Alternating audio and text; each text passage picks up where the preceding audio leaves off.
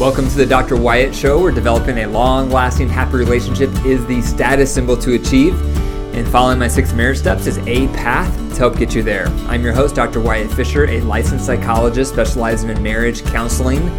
The Dr. Wyatt Show is listener-supported, so to help keep it on the air so couples worldwide can receive hope for their marriage, please consider becoming a monthly supporter by going to patreon.com/Dr. Wyatt Show.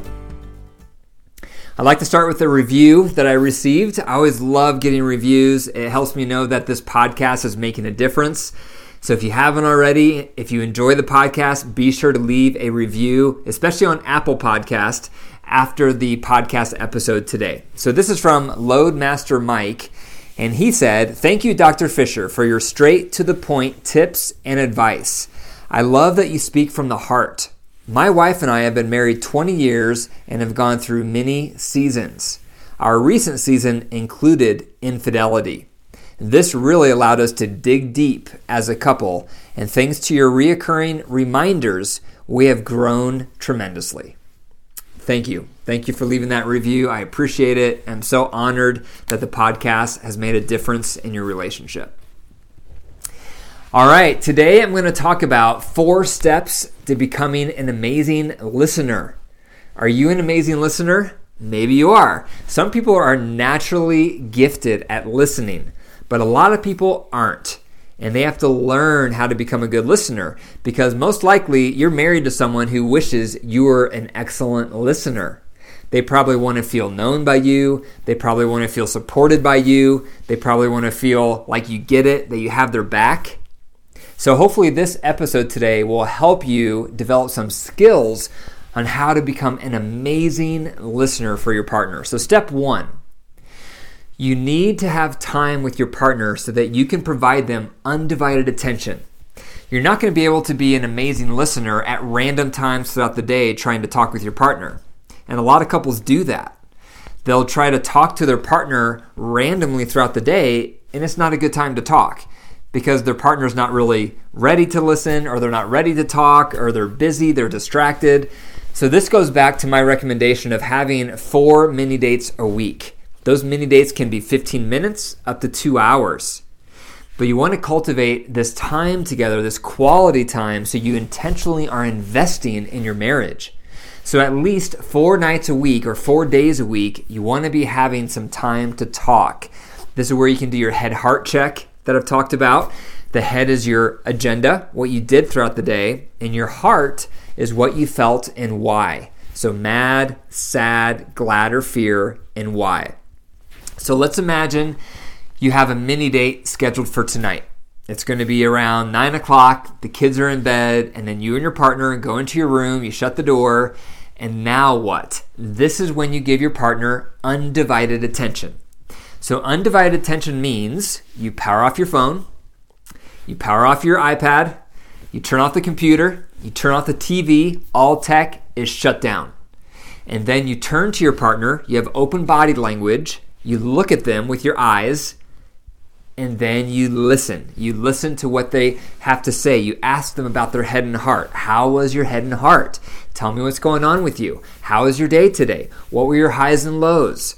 And you're providing undivided attention during those questions so that they know you care, that they can tell non-verbally by looking at you that you're interested in what they have to say. So that's number 1.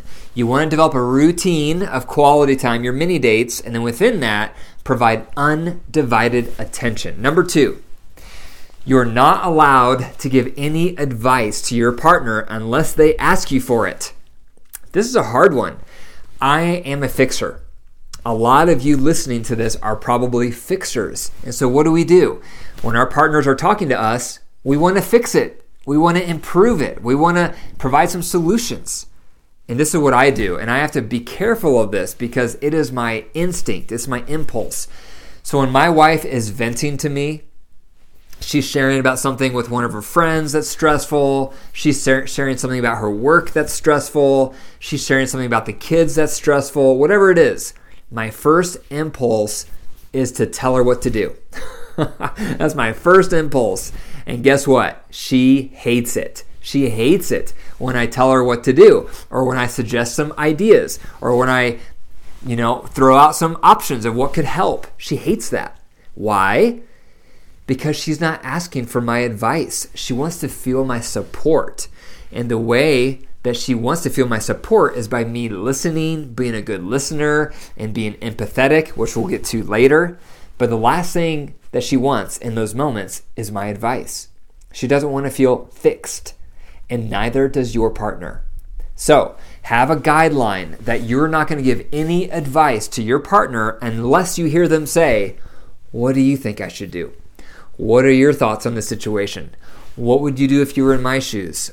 If they say something like that, green light. Now you can share your thoughts. Now you can share your perspective. But if they don't ask you, do not give it, because it's going to feel like you're fixing them, and it's going to frustrate them. It's going to make them feel more distant from you. Number 3, be curious. When your partner is talking, how interested and curious are you with what they're talking about? We can tell when someone's interested in what we're talking about. Someone who's disinterested doesn't engage, and they just barely say the bare minimum to kind of shut us up and to get us off the topic. You can tell. You can tell when someone's not really interested in what you're saying. In contrast, if someone's interested, they're engaged. They're looking at you. They're asking questions.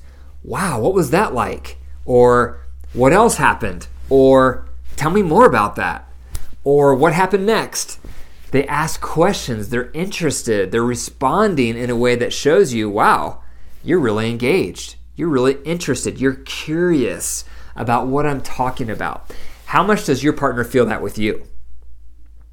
When they are talking, do you respond in a way that makes them feel like you're curious and you're interested because you're engaging in the conversation?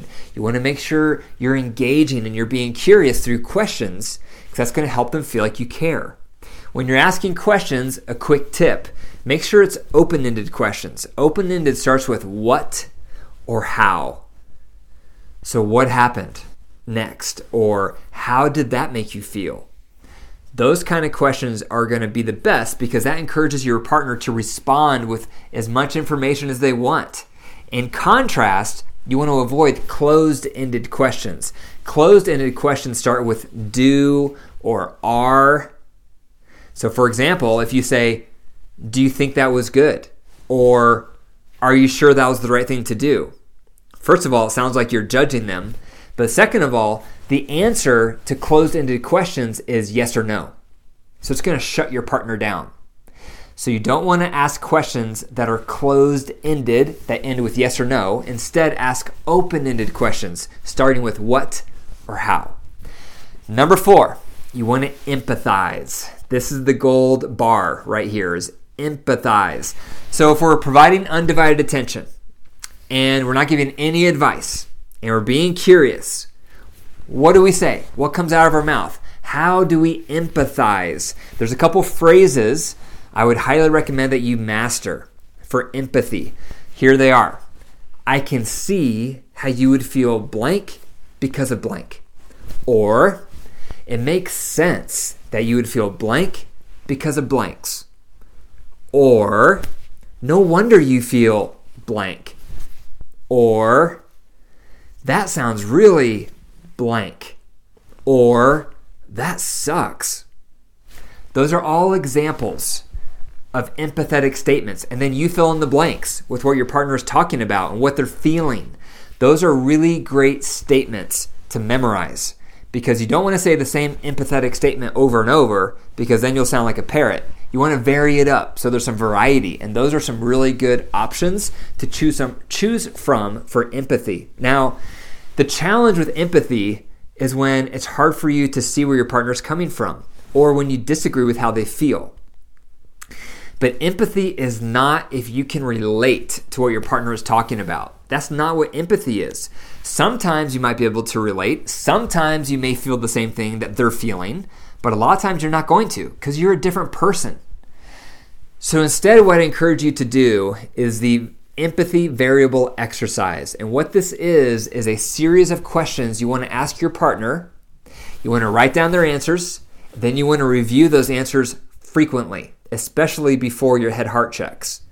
And these questions include, what was most hurtful for you as a little kid growing up? Second, what were the main values you were raised with? Third, what are your top values now as an adult? Fourth, what are your main insecurities that you struggle with? Next one, what are your main marital needs? Next one, what stresses you out the most? Next one, what are your top hopes and dreams for the future? Those are powerful questions and deep questions. So ask your partner those questions and write down all the answers and then review those answers, because what that does is it allows you to peer into their soul. It allows you to look into their wiring. It allows you to step into their shoes and see the world through their eyes. And so you want to have that information in the back of your mind as you're listening to your partner vent, because then what they're saying will start to make sense. Because you're mindful of what they went through growing up. You're mindful of their family values. You're mindful of their top stressors. You're mindful of their marital needs. You're mindful of their hopes and dreams for the future. You're mindful of their insecurities. When you become mindful of all those things, it starts to make sense why your partner feels certain things. And that's where empathy can start to flow. Even when you disagree, even when you wouldn't feel the same thing, you're putting yourself in her or his shoes and seeing the world from their lens, so it will start to make sense what they feel. And that's where those empathetic statements I just covered can come from in an authentic way. So those are 4 ways to become an amazing listener. Number 1, undivided attention. Number 2, no advice unless asked. Number 3, be curious. And number 4, empathize. Thank you for listening to the Dr. Wyatt Show. If you enjoyed the episode, be sure to click the 5 stars, leave a review, and subscribe so you receive future episodes. And remember to send me your marriage questions. You can email me, you can message me on Facebook or on Instagram, but I'm always happy to respond back the best I can to any relationship questions you have. So be sure to message me. Also, if this podcast has made a positive impact on your marriage, I would love to interview you and have you on the podcast, because your story will inspire countless others. For more marriage resources, be sure to go to my website. It's drwyattfisher.com. That's drwyattfisher.com. And my email is info@drwyattfisher.com. And remember, your marriage is alive. So if you care for it and nurture it, it will grow. But if you neglect it, it will wilt and die. The choice is up to you. Take care.